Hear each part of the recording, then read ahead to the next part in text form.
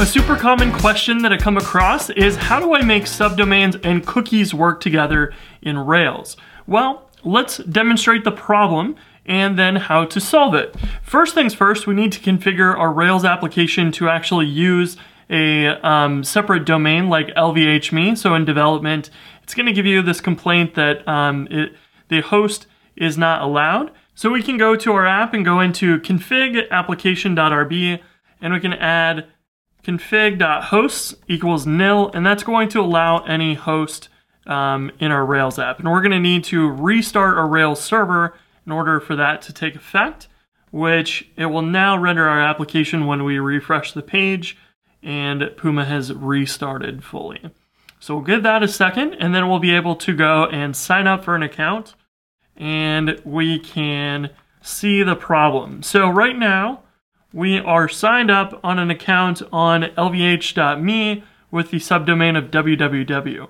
But if we went to something else like test.lvh.me, we are not signed in anymore. And that is because our cookies in the browser are scoped to the current subdomain. So it doesn't matter if there's no subdomain, www, or anything else, those cookies will all be stored separately because it treats them separate.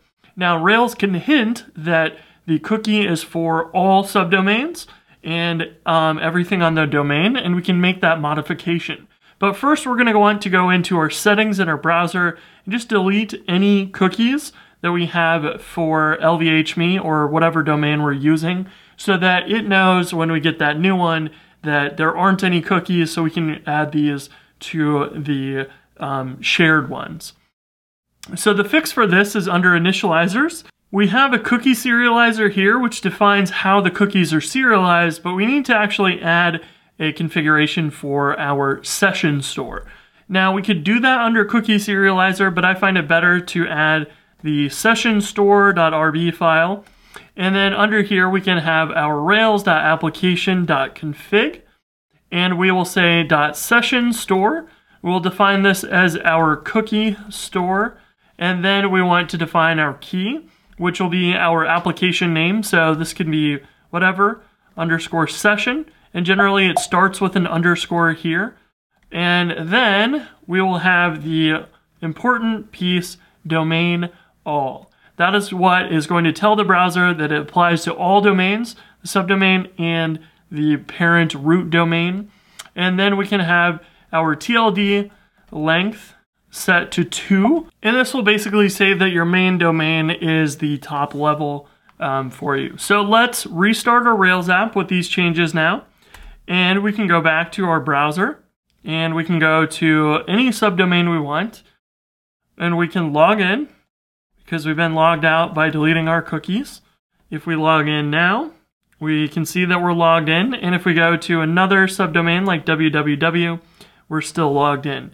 And this can be anything you want. So hello.lvh.me, and that's going to work. But this is not going to work across domains because browsers don't allow that.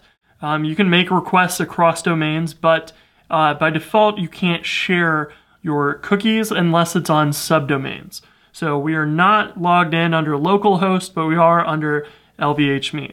Now, domains can have multiple levels of subdomains as well, so we can say www.hello.lvhme, and that is going to work as well. So any level of nesting is going to work just fine. So we can do all kinds of these and test them out, and that's going to still keep us logged in. So if we go back to the cookies section in Chrome, we'll see that we have cookies for all of those subdomains.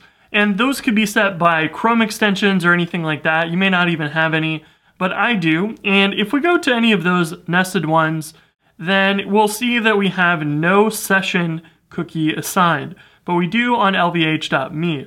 So that is where the session cookie is provided. And we can also use the application tab under cookies and then click on our domain.